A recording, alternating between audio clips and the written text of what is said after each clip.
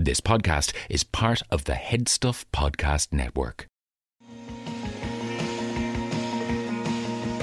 Hello, and welcome to another episode of I Know That Face, the only podcast which honors the often underappreciated by the masses work of character actors. My name is Stephen Porzio. On this bonus episode of the podcast, we are taking a little break from talking about character actors to discuss some recent and upcoming festivals. Last year, thanks to the IFI and Europa cinemas, I got to attend the Venice Film Festival as part of the 28 Times Cinema programme. Myself and 27 other young film lovers, each from a different EU country, were selected to be on the festival's Giornate degli Autori strand, a programme for rising auteurs, and it was the best experience of my life, hands down. This year the programme ran under the new title 27 Times Cinema, the change due to Brexit. The Irish representative this time around was Mia Sherry, so I spoke to her about being on a festival jury, attending the first major film festival to take place in person in the COVID era, and some of the non-Giornate titles that she saw there, including the much-acclaimed Nomadland and Pieces of a Woman. Then, in the second half of the show, I spoke to Owen Harnett, whose brilliant short Hypnos will be screening both in person and online at this year's Indiecork Film Festival on October 7th. Both conversations I thought were really interesting. First up is my chat with Mia about Venice. Abbiamo voluto aprire così la 77esima edizione della Mostra Internazionale d'Arte Cinematografica della Biennale di Venezia. Hi, how's it going? Oh, thanks. Congratulations on being selected by the IFI and Europa Cinemas to represent Ireland in the 27 Times Cinema programme. I got to attend last year when it was the 28 Times Cinema, and it's an amazing experience. And you get to be part of the jury on the Giornate degli Autori strand. So how's the festival overall?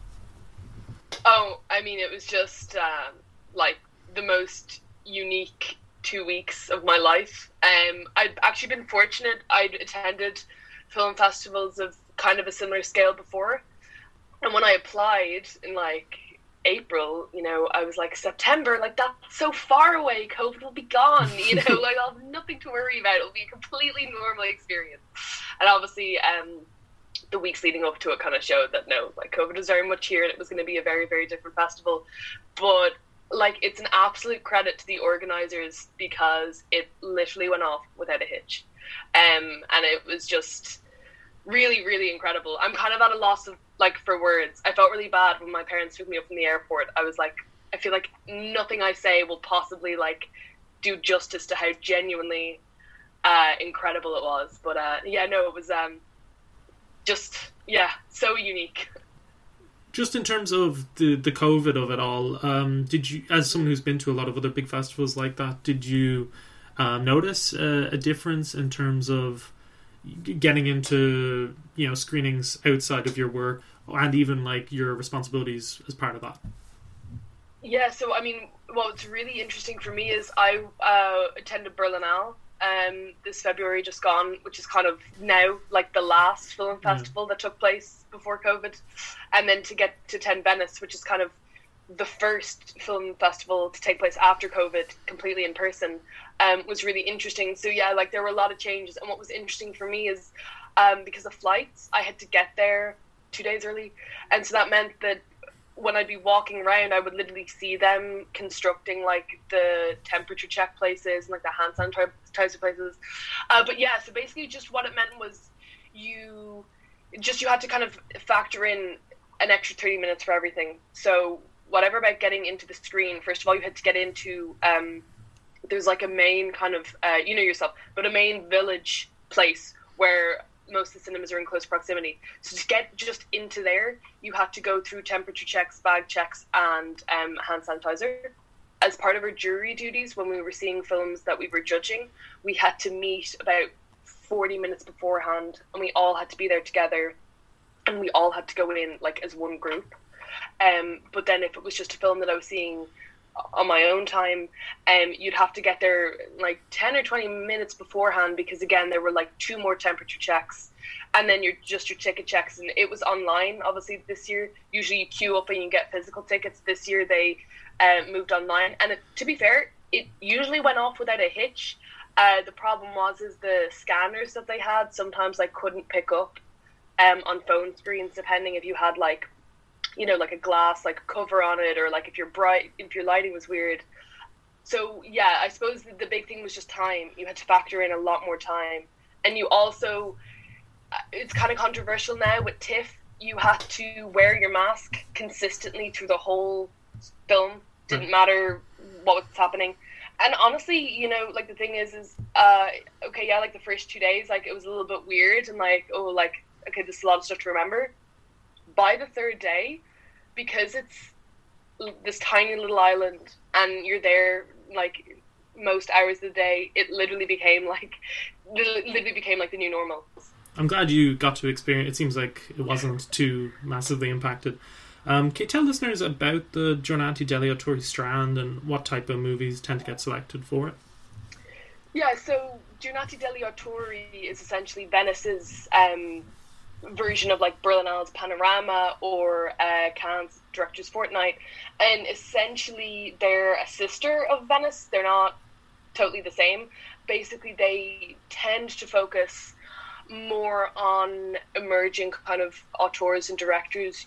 Most of the films that I know we watch this year and that usually you watch will be first or second features. We did have, I think, for the first time, one of our films was a director's fourth film. But usually it's more focused on, I suppose, less mainstream, more artistic films.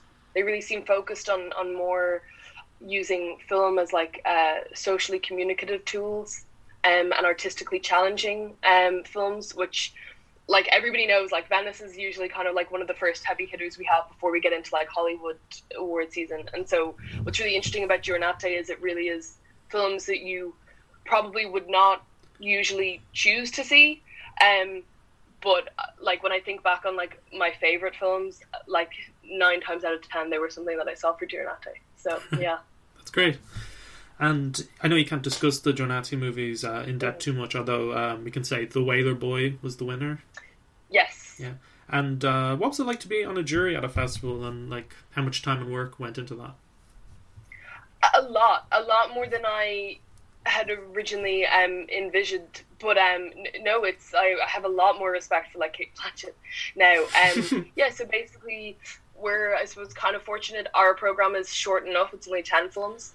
But yeah, basically it means that pretty much every day you'll have a film mandatory that you have to watch. You'll usually see them together. There'll usually be a Q&A with the film team afterwards. Whether or not you stay for that is up to you. Yeah, so you watch your films, and then we have 3 sessions, jury deliberations, and you kind of divide it up into usually like 3s or 4s. And you'll give, you know, a set time, like 20 minutes, half an hour to each film.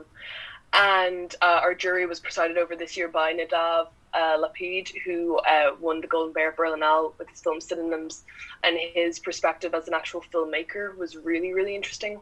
So yeah, so you're juggling films, you're juggling jury deliberations, and then obviously like just being a delegate, you're also kind of juggling, you know, writing stuff and doing stuff for Europa Cinemas. But then at the end, it kind of comes to a head, and we have our award ceremony.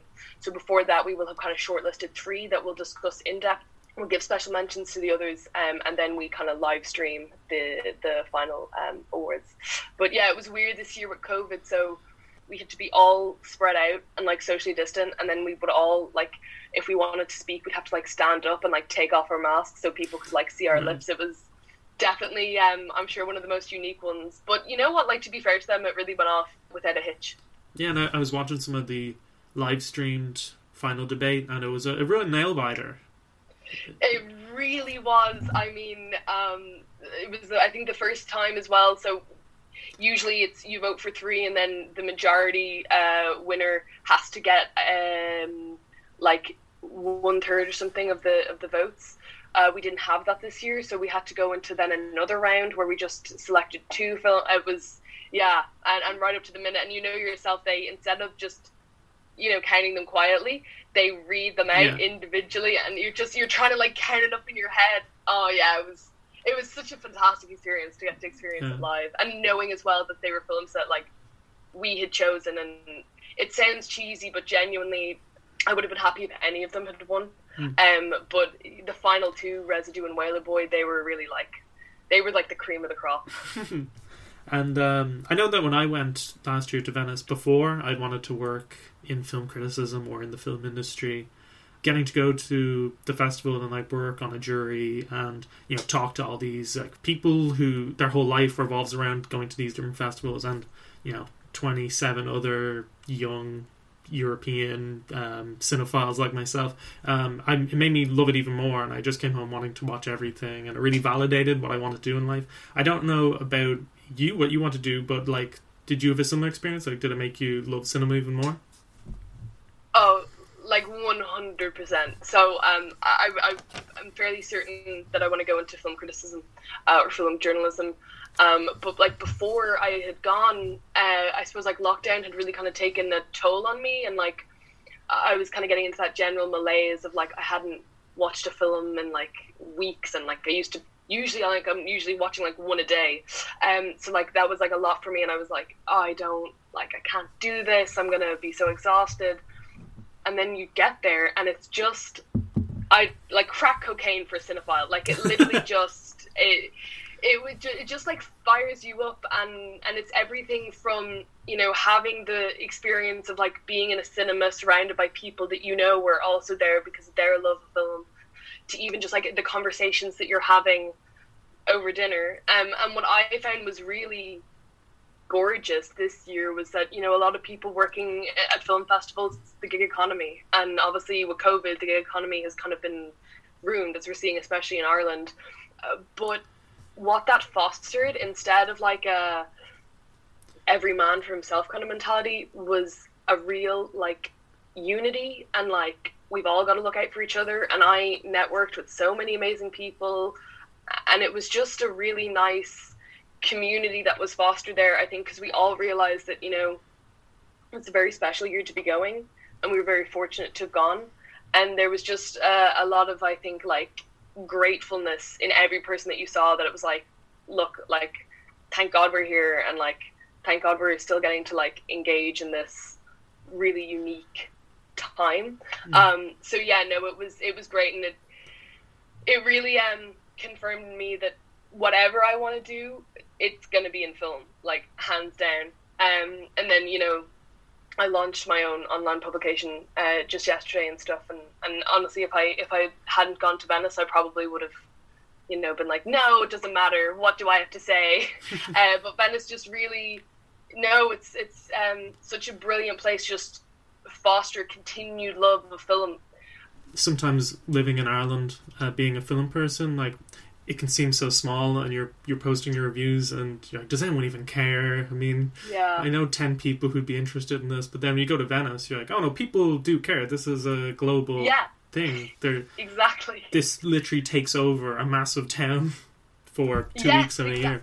That was the weirdest thing as well. Like, Berlin is so cosmopolitan. It's like spread out in the city, and, you know, you can be like on the train like 30 or 40 minutes just to get to one theater. Whereas Venice, I mean, I don't know if they changed the geography a little bit of it because of COVID, but like literally it is just a film town. For like these 2 weeks of the year, it just becomes this like little film haven. It was amazing. I literally was like, I could die here and I would be so happy. And outside of the Giornati, you got to see a lot of the main competition, and from your tweets, it seems like this year's Golden Lion winner, which was Chloe Zhao's Nomadland, starring Frances McDormand, was your pick of the festival. So is Frances getting a third Oscar? Yeah, like 100%. Before so that was the last film I saw from Venice. Before that, I was like fairly certain Vanessa Kirby was clearly kind of, and she won the cup. Yeah, I was like, okay, Kirby's going for gold, but then Frances just swooped in. And no, it's Nomadland. Like, not to be sensationalistic, but it's worthy of every single bit of praise you've seen. It's I've never seen anything like it. Genuinely, I've never seen anything like it. And Frances' performance, oh man, she really, it's the performance of her career. Like, I'll say that, just really unique. And also, like, for her, who's kind of like now kind of become known as this like taciturn older like matriarch, to see her performance in this as being like very different and quite vulnerable, It was just spectacular. I feel really fortunate to have seen it where and when I did.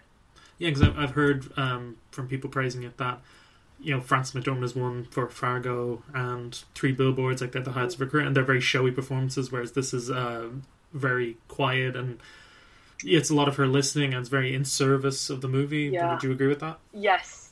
It's such a lovingly made film, which sometimes you don't always see when you're watching a film, but this really, watching it, you're like, the people that were involved with this, like, loved it and really felt that they had a story to tell. But, like, genuinely, it was one of the only films that I can remember watching, and, like, just shots of landscape had me in tears. Like, Chloe Zhao really just kicked the ball out of the park with this one.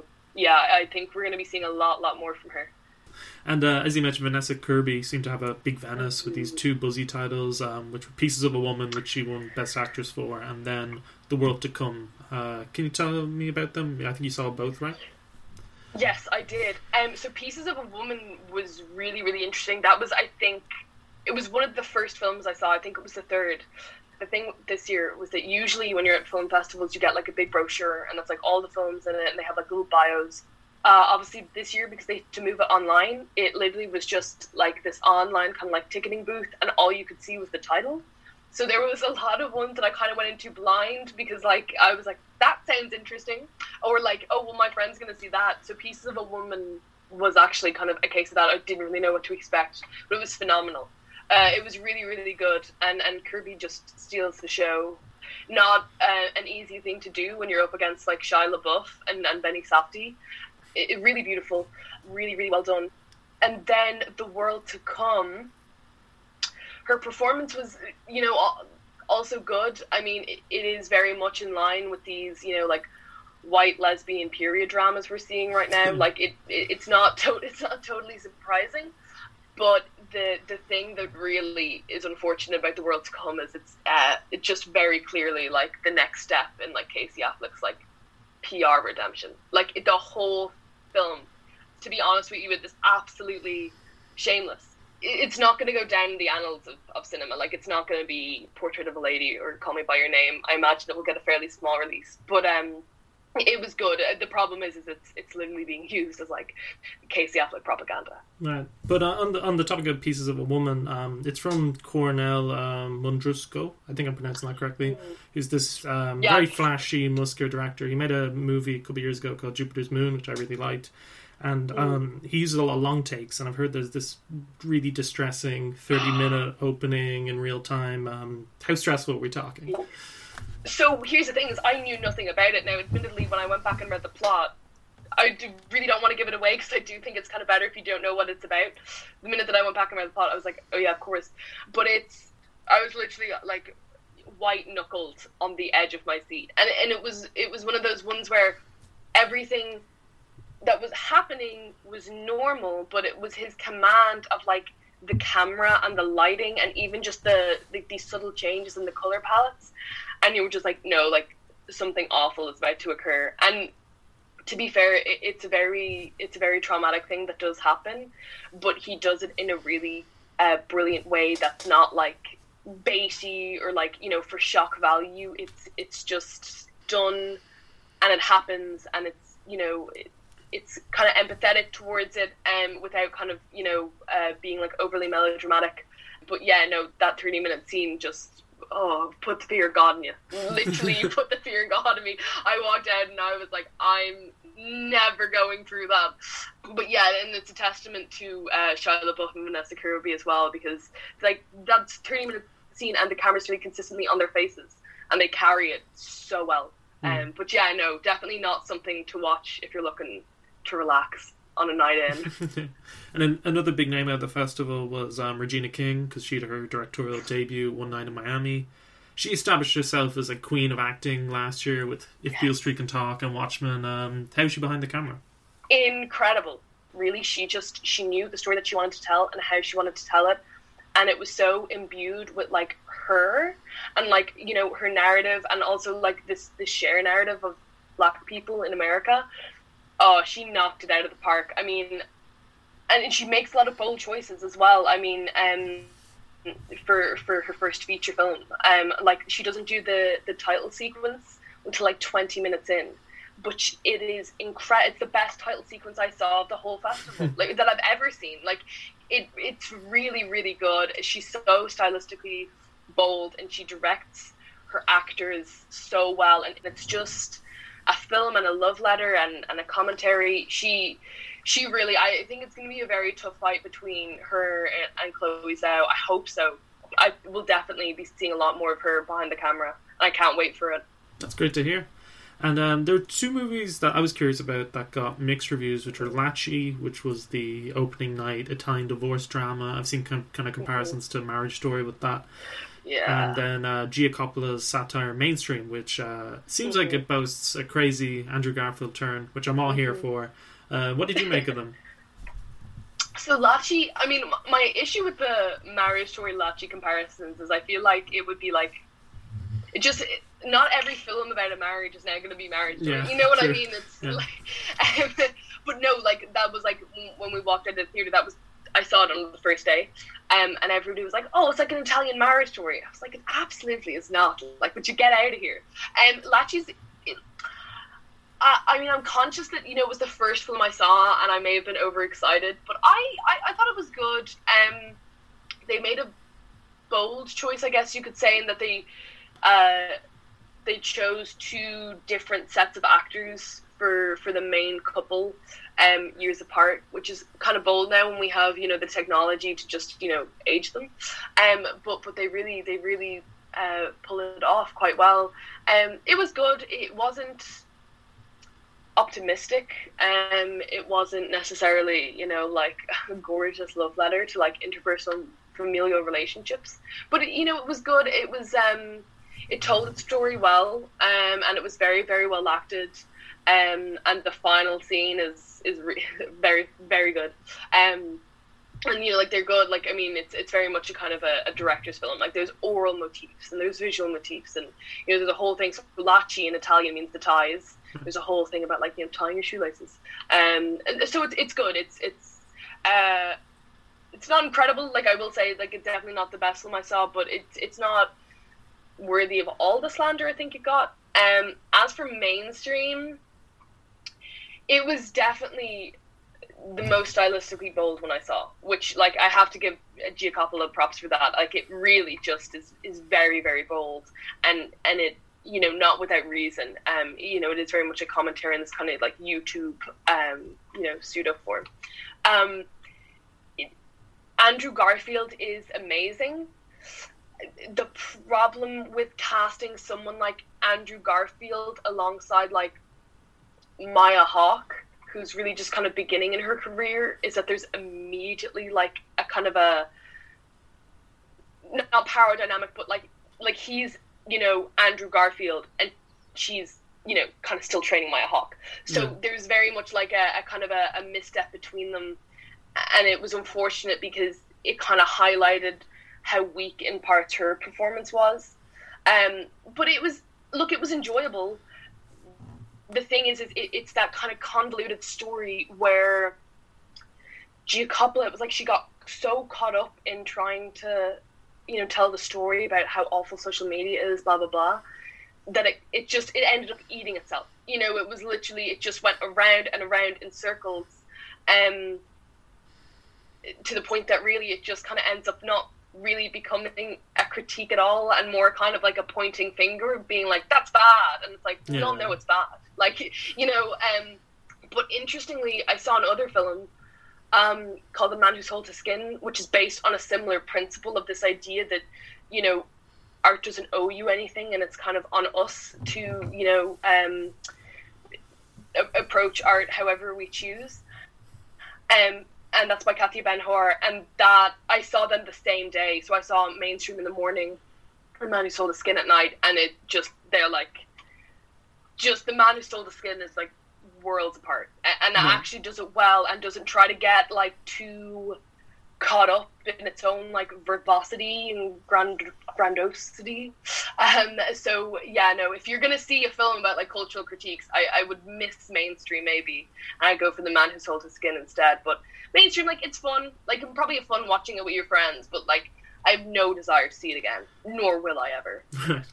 So definitely check out The Man Who Sold His Skin.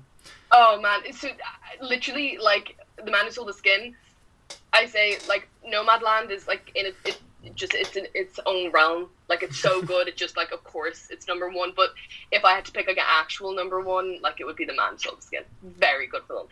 And on top of being Abel Ferrara fans on this podcast, who had his movie Sporting Life at Venice, which I don't think you saw, we're big fans of South Korean cinema here, especially thrillers. So I couldn't let you go without asking about Night in Paradise. So should we be excited for that? This is a fault on my part of like my lack of knowledge of South Korean cinema, because admittedly the only South Korean film I'd seen before that was Parasite. Like, just to be bluntly honest. So I didn't really know what to expect, and I found out afterwards that this kind of genre of like insane, like kind of gory revenge thrillers is a thing. So when I was watching it, I literally was like, what the heck am I watching? If you're a fan of it, I guarantee you'll probably love it. The problem with me was I don't love gore, and I don't love like watching kind of like gunshot fights for like more than 5 minutes, but like 30 minutes into it I'd become completely numb to like the sight of like blood and like gunshots. So it definitely goes very hard. I don't think I understand the genre well enough. I didn't enjoy it, but I don't know the genre, so hopefully you really like it. I know there was one girl who was a fan of South Korean films, and she really liked it. So, I mean, hopefully that speaks better for it than I can, unfortunately. You said everything. I'm hyped. I'm very excited. Usually movies that play at these festivals take around a year before they get released in Ireland, and sometimes they even get small releases like Baby Teeth or Wedding for the Barbarians I saw last year just came out. And I was wondering, speaking to people like Stan and Jesus who work with the 27 Times Cinema and, attend a lot of festivals, or, you mentioned you networked a lot. Was there any talk about how COVID may, impact on these movies getting seen more wide? Because I imagine since they're finished and movies haven't been made for 3 months or haven't been able to shoot, that we might get to see them a bit quicker and maybe they'll get more of a spotlight. It's going to be 50-50. So, I mean, I think right now, Nomadland, One Night in Miami, Piece of a Woman actually got picked up by Netflix. I think we're going to see like a lot of like the awards contenders, they're probably going to be pushed out to like streaming platforms, maybe like side by side theatrical releases, but I think the emphasis will be on just like getting them out to get them viable for nomination. A lot of them, though, realistically are going to get pushed to 2021. A lot of the films, even with Giornati that we're seeing, they're not necessarily done. They still have, sound mixing to be done, or, like little like editing tweaks to be done, and then what that means is also like, okay, so you have the film, but, usually it's in Romanian or French or German, and then you have to get subtitles for, like 27 plus different countries. And so that's a lot of time as well. And speaking to, a film marketer, he said, no, realistically, like a lot of them are just pushing their slate to 2021, and they're going to try again for the theatrical release there. Like, if they're not, if they're not going to stand a chance at like, the Oscars or anything that would kind of be worth their while, they'll just wait and try for 2021. So it's unfortunate. I mean, hopefully we'll have learned to live with COVID a little bit better come, January 2021, and we can start kind of like getting back into the groove of things. But no, I think right now they're kind of picking a very select few to go out on streaming and maybe theatrical releases. But other than that, I think you can expect to settle in for a long wait. That's a shame. Although it must be said, Residue, which you said was the runner-up with the Giornati, is on Netflix now, which is great. So Residue was really fortunate. It actually got picked up by Ava DuVernay's Array distribution house. So that got on Netflix, and it's in all English-speaking territory, so really do watch it if you can. It's a fantastic film. It's really, really brilliant. I'm looking forward to actually rewatching it, I think. Yeah, very timely as well. Absolutely. And I was really fortunate. I actually got to speak to the filmmakers and the crew, and there is a lot of love that went into that film, and a lot of community and stuff. And I've been to Washington DC, and I've been to some of those projects, and anybody who has, like, I mean, it's it's shocking how accurate they get it.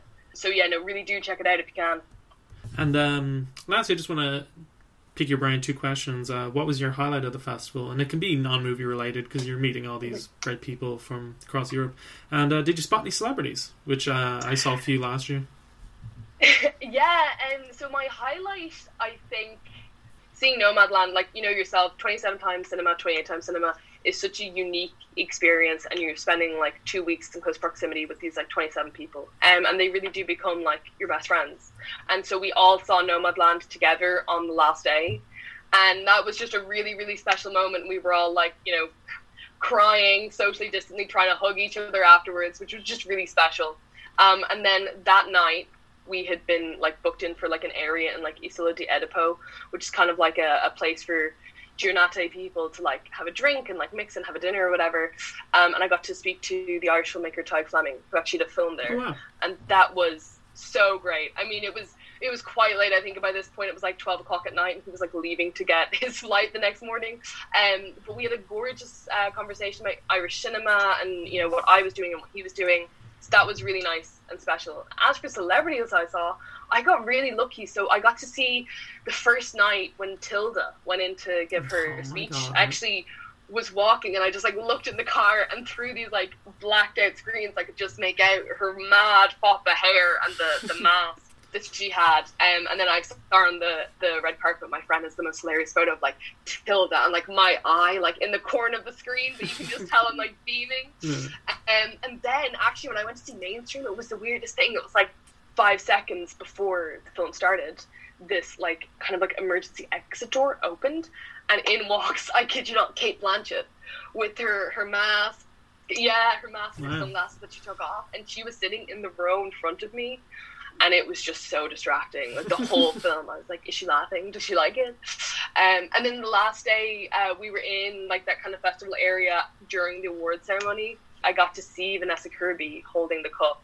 And I got to see Yaha Marhani from The Man Who Sold His Skin, who won the Silver Lion for acting. So no, it was crazy. But they're everywhere. And like, that's not counting the amount of times that I'd just be like walking around and like in a coffee shop, I'd be like, oh, that's the supporting actress from that film. Oh, yeah, yeah. It's crazy. They're literally... And, like, people had said that to me. They were like, you'll see celebrities everywhere. I just kind of assumed at COVID, with masks and sunglasses or whatever, I wouldn't. But I'll tell you now, like, if I can spot at least 10 during COVID, I can't imagine how many I'd see during normal years. So, yeah, if you want to go celebrity spotting, there's surely no better place. That's great. And you mentioned that you just set up a film publication, right? Can you talk a bit about that? Yeah, so it's an online publication. Basically, I was really fortunate. I received a Laidlaw scholarship for film research earlier this summer. And while I was doing it, I kind of realised how much I valued film scholarship and my own approach to films, but also how detrimental I think it is that these discussions and debates about, you know, important things that are going on in trends in cinema are kind of doing so like behind paywalls and closed doors. So I set up the Cinemagraph, which just launched to basically kind of level the playing field a little bit and give emerging film scholars and film critics the chance to kind of talk on these platforms about these things, to, you know, share their thoughts and just kind of engage, you know, community of film lovers who maybe, you know, aren't in film school or don't have access to that, but are just as passionate as anybody else. So yeah, we just launched. We're on WordPress, Twitter, Instagram, Facebook, Cinemagraph. Great, we'll give it a plug on the I Know That Face Twitter. The Irish film Twitter community really comes out in droves for support, so it's much appreciated. Thanks for taking the time and speaking to me. Not at all. Thank you so much for having me on. No, literally the whole time in Venice, I was like, Steven's going to talk to me, and Jesus remembers you and wants to say hi. Thanks, that's great to hear. Listen, thanks so much. Okay. I really enjoyed this. That was my conversation with Mia about Venice. Next, I talked to Owen Harnett about his short Hypnos, which will screen at Indiecork Film Festival on October 7th. Enjoy. Just a little bit of context in terms of how I came to discover Hypnos is that, you know, we were in UCD together and we were in the Film Society, so we'd kind of run in the same circles and we often see each other in town or we'll message each other about a new movie. You were like, I've made a short, would you like to check it out? And I was like, yeah, sure. And I really loved it. And you messaged me saying Indiecork Film Festival, it's got in. So you must be over the moon about that. Yeah, it's great. And, well, first of all, thank you so much for taking the time to watch my film. I really do appreciate that, and I especially appreciate the kind words as well. It's very flattering. It's fantastic being able to get into the festival. So, as you know yourself, my previous film, my first film, was on the festival circuit as well. It got into the Galway Film Flag, got into Dublin International Film and Music Video Festival. It got into the Richard Harris Film Festival, and it got into a couple of international ones as well. So to kind of see my second film starting to get a bit successful as well, it's a wonderful feeling, because, as I'm sure you're aware from having watched the film itself, it is very much driven to be in a cinema format with the very dark visuals and the soundscape of it. It's definitely the type of film where I don't think you could really get the experience of watching it on your phone. Certainly not if you're to be outside watching the film, because it's just graded to be so dark. It's intended to be viewed in a dark environment. Right. And, I loved it. It's so surreal and atmospheric, and it looks incredible. How would you describe it? The synopsis I'm giving for Hypnosis is that it's a mythological art house piece. It's a little bit of a mouthful, but I think that the scripter does let the audience know that, it is something that is going to tend to be a bit more avant-garde than usual. It's a little bit more abstract. Now, it still has a structure of, like kind of 1, 2, 3 acts, beginning, middle, and end. But it's primarily told through, or well, I should really say it's entirely told through visuals, because there's no dialogue, there's no sound effects. It's just a musical soundtrack the whole way through. So it is, in essence, a silent movie in the way that me and you understand a silent film is that it isn't silent at all. It just means that there's music. Story-wise, it tells a story of a mortal human being who is guided on a journey through 2 different gods, one called Hypnos and the other being Thanatos, both of whom are the Greek gods of sleep and death, respectively. And the film basically explicates her journey through a process of change through which she won't return. Right, and as you said, you were very inspired by Greek mythology. When did you come up with the idea of taking those stories and themes and making this movie out of it? Well, to be honest, I think it was a pretty organic process, in that I didn't really go into it with the idea of, I love Greek mythology and I'm going to find a way to turn it into film. It wasn't like that at all. What got the wheels turning in my brain making a film like this was really just the aesthetic. I don't know if I got to mention this to you before, but what I would say is that the actual main inspiration for this film is other artwork. It's, like 19th century wood engravings by Gustave Doré, like very stark black and white pieces of art.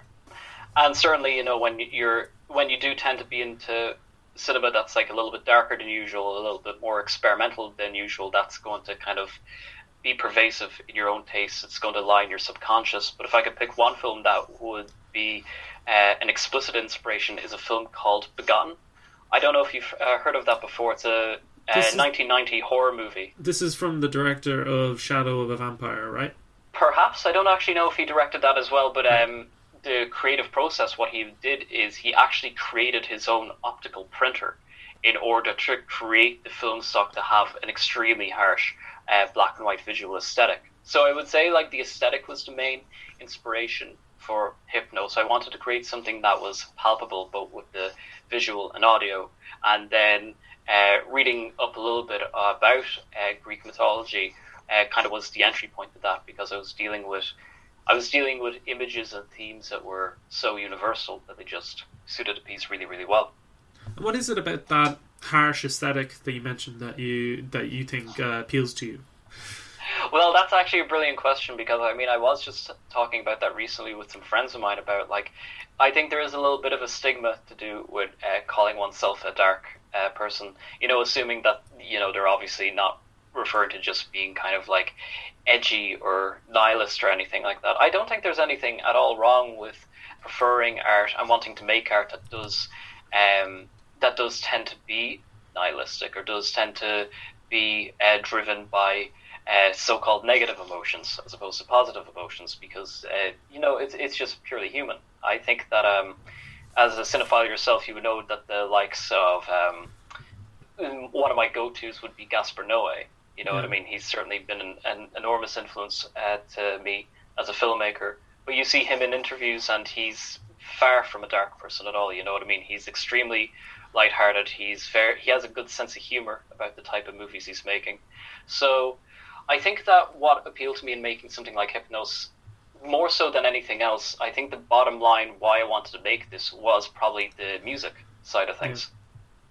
Yeah, can you talk a bit about that? Because, you know, a lot of people listening to this podcast will probably be into, you know, making short movies, and you've made this movie where you're the writer, you're the director, you're the co-producer, you're the co-editor, and you've assembled this cast and crew to help realize your dreams. And how do you go about mounting a production like this? And I know you mentioned that music was very key to the vision. Yeah, I think that you know, whilst the classical French paintings and other experimental works were the inspiration for the aesthetic of it, I think the inspiration for the film overall was the sound design. I started with the idea in my head of what is this movie going to sound like, and then everything visual came afterwards. A lot of time with film, it's usually the other way around, but this was just based on, you know, everything is going to be rooted in what this film sounds like. So the music I've selected is from a music label called Cryo Chamber, and they specialize in dark ambient soundtracks. So I was utilizing 3 or 4 artists from their back catalog. I had accumulated over 10 hours of music from them that I would listen to over and over again, like track by track, to try and discover what's going to allow the themes of this film to really come to the forefront, and what's going to serve as the beginning and the middle and the end. And most people are surprised to hear this about the film, but I would say that had I not gained permission from that record label to use their music in and of the first place, I wouldn't have made this film at all. That's how important the music was to me. If I didn't have that permission, I would have came up with a different idea for a movie. So you acquired the music definitely first, and then you go into assembling this cast and crew? So this film was made in conjunction with my Masters in Film Production and Direction in NUIG Galway. There was about 14 of us in the class, so each of us had to make a pitch for the film we wanted to make as a final project, and whichever 4 films get picked out of those 14, it is then up to you to assemble your crew from the remainder of the students, and to then seek your cast, seek your props, seek your location, and go about it from there. So prior to my pitch, not only had I acquired the music, but I had also done some test photography and experimented a bit with the color aesthetic. And I was very clear from the very beginning that this is exactly what the film I'm trying to make is. The supervisors were very accepting of what I was trying to do, because it was a little bit abstract, it was a little bit unorthodox for a college project, but they were a little bit more stringent in making sure that it was something that was narrative driven, and it wasn't just, I don't want to say surface level because that sounds a little bit condescending, but you know what I mean. It needs to be something that is linked to a tangible story that allowed me to create something that was maybe not necessarily cohesive in a traditional sense, but it did allow me to be cohesive in the aesthetic I was trying to create, and the process of this leads to this, leads to this. So from there, my idea was picked, and I had the crew of other classmates selected. And within that, I was then able to act as the writer, the director, the co-producer, and the co-editor of the piece. So there was quite a lot on my plate, as you can imagine, trying to do all that on top of working 30 hours a week in a grocery store on top of it as well. You know what I mean? It was quite challenging, but it was incredibly rewarding as well, because I had never done anything on this kind of a scale before. I think the movie looks incredible, and I was very surprised to hear that it only cost €500, and I was just curious how you managed to take what I imagine is you know, an Irish forest and turn it into something which feels so grand and mythical. Well, I mean, I do have to give a shout out to my co-editor there, Killian Kane, on that one. He was very receptive to the aesthetic that I wanted to create with this, and the two of us worked very hard in being able to create that with the color grading, in particular with this middle section of the film that looks entirely red. But again, you know, I knew that I had it in my head that I know exactly what this film needs to look like. I know it needs to have this level of contrast, these shots. I know that there needs to be this much of a disparity between the white on the screen and the black on the screen. I know that I'm going for extreme close-ups and then quite jarring wides as well. So when it came to picking the actual location, it was shot locally in Barna Woods, which we got enormously lucky with, because all around the Galway area, there's no woodlands that actually look this way. There's no other woodlands that look appropriate for this piece. And then when we're doing our location scout, we picked this place last. And within 30 seconds of walking into the place, I was like, this is perfect. This is what I had in my head. And it's a 10-minute drive away from our college. No, that's amazing. Just how lucky could you get? With regards to the budget question, we got pretty lucky in that. I mean, like, we got extremely lucky. I mean, I think that as a filmmaker, I don't want to say cheating, but I was definitely being a little bit cheeky in the sense that I was shooting a movie where we didn't have to worry about sound, because all the sound was just going to be, the sound design of the music. So the bulk of the film was shot 3 days back to back, and then there was just some extra B-roll a couple of days after that where we got to focus on some of the more tricky shots. But the idea of making a film and you don't have to worry about sound equipment, you don't have to worry about actors flubbing their line or there being the sound of like the rustling of the leaves underneath or anything like that. The idea that you're just setting up a camera and shooting what you can. We didn't have to rely on external lights or anything like that. We got very lucky that we were shooting in the daytime, so all the kind of the darkness of the film comes down to just the colour grading. That sounds great. And Indiecork is happening between October 4th and the 11th, and I believe it's going to be a hybrid of cinema screenings in Cork as well as a new virtual hub with many films available to watch online. And I imagine Hypnos will be part of a shorts program, right? And I know you don't have the exact date it's going to screen yet, but what can you say for people who want to check it out? Keep your eye on the schedule and come along and see it. Its name is Hypnos, Hypnos. And I know that you mentioned that you're really happy that Hypnos is going to play in a cinema because it's such a overwhelming experience. But it must be great as well that it is going to play virtual for people who aren't in Cork to expand your potential audience. Yeah, absolutely. I mean, it's cinema, as you know yourself, it's a very strange medium in that there's so much of an effort that gets put into it. It's always a collaboration. You can't do all this by yourself. Unfortunately, you do have to find people who are willing to share your vision and to put the work in with you. And that's not even thinking about the financial aspect of it. You know what I mean? And then when it's finally made, oftentimes you can't just put it online because you do have to be wary of which festivals will allow you, won't allow you to do that.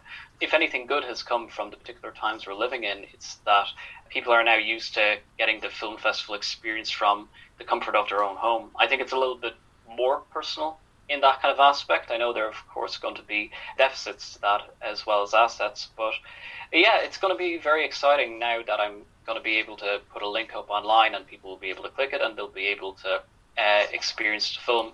I think as well over the last couple of months I was actually myself working for the Cork International Film Festival. I was on their pre-selection team, so I was getting films in each week and I was selecting which is acceptable, which maybe doesn't quite reach the standard required. But from that process, I understand that there are so many films submitted and so few can be selected as a result. And they're an incredibly high standard.